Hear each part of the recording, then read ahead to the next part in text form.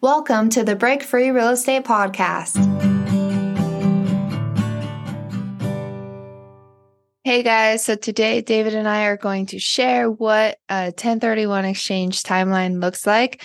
I've personally used a 1031 exchange. I foresee myself using plenty more in the future. And David, have you ever personally used one of these? I haven't personally used the 1031, so I've helped a lot of clients with their 1031s. Our type of deals they're a little bit harder to do 1031 exchanges on, but anyways, yeah. Great. So, I mean, it was a while ago when I went over these terms, but the biggest thing that I think a lot of people don't completely understand is when you use a 1031 exchange, you have to be exchanging a like-kind property. And so I actually ran into this hiccup because I was house hacking a property and sold it, used a 1031 on that property for a 10plex, which was truly investment. I wasn't going to live in it. And so I was only able to use that 1031 exchange on whatever percent of the property I wasn't living in. And so maybe I could have done the taxes myself or found an accountant who would have done it the way where all of it transfers over. But legally, that's how it should be. And so the biggest thing is just understand that if you own a home and you're living in it and you have no rental income and you've been claiming no rental income, if you use a 1031 on that exchange on that property and you don't buy another home that you're going to live in, then it's kind of going to be like pointless for you. If you're living in half of it and you're showing that on your taxes, you can only write off half of it. Or if you have a true investment property and you're trading it for another true investment property, then it's awesome because then you are writing off a lot of taxes. You don't have to pay a lot of taxes right now. It's deferred. We'll let David explain everything. And then the other thing that is really important for you to understand is that the taxes are deferred. So unless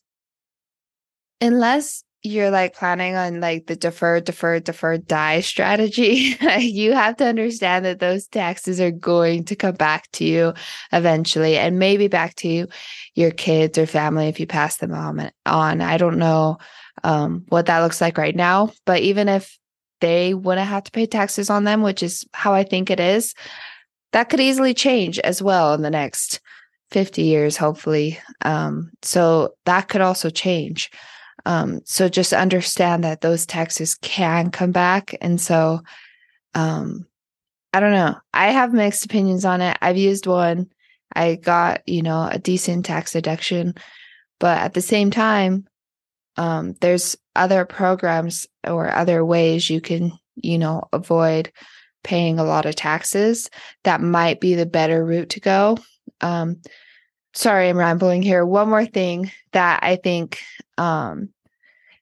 if you're not going to find a property that is a good property, like if you're rushed because of the timeline, if you're rushed and you're going to find a worse property that isn't great and that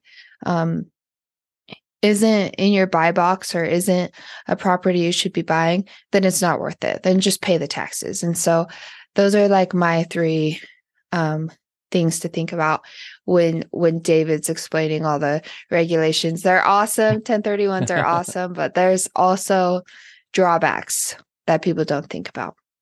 Yeah, I'm glad you mentioned the timeline.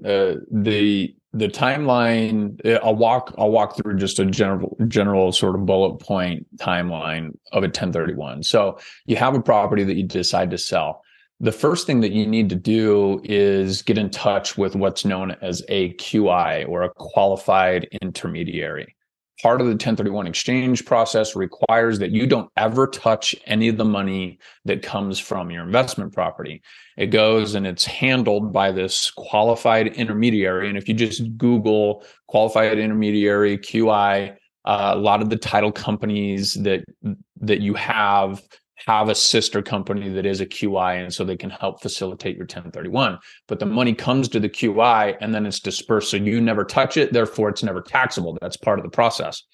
So you go find a qualified intermediary, you list your property for sale, and then you sell the original property.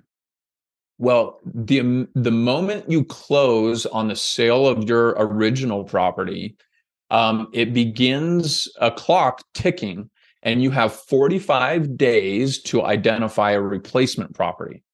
And the key here is you've got 45 days to replace, and then you have 180 days to actually close on the purchase of one of the properties that you identify.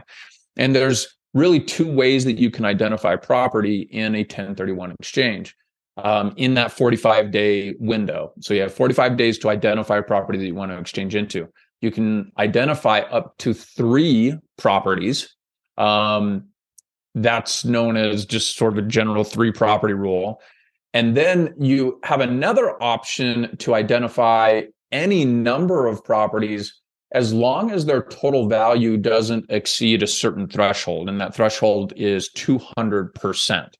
So there's a couple different ways to identify property, but just know that the moment you sell your original property, that starts the clock for that 45-day window, and you've got to identify within 45 days. And then you have a little bit of time to, close on the sale.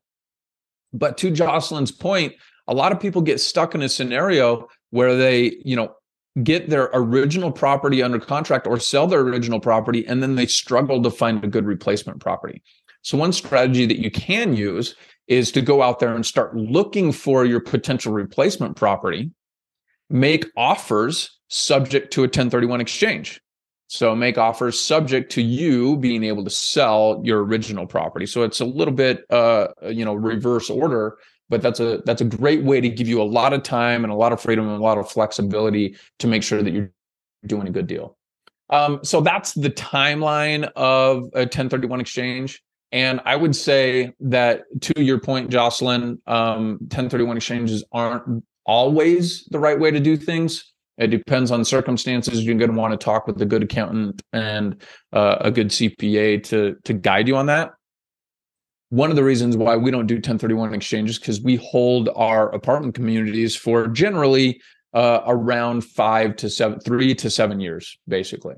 And we do cost segregation studies, which allows us to take big losses up front. And maybe we'll go into what that is all about in a future episode.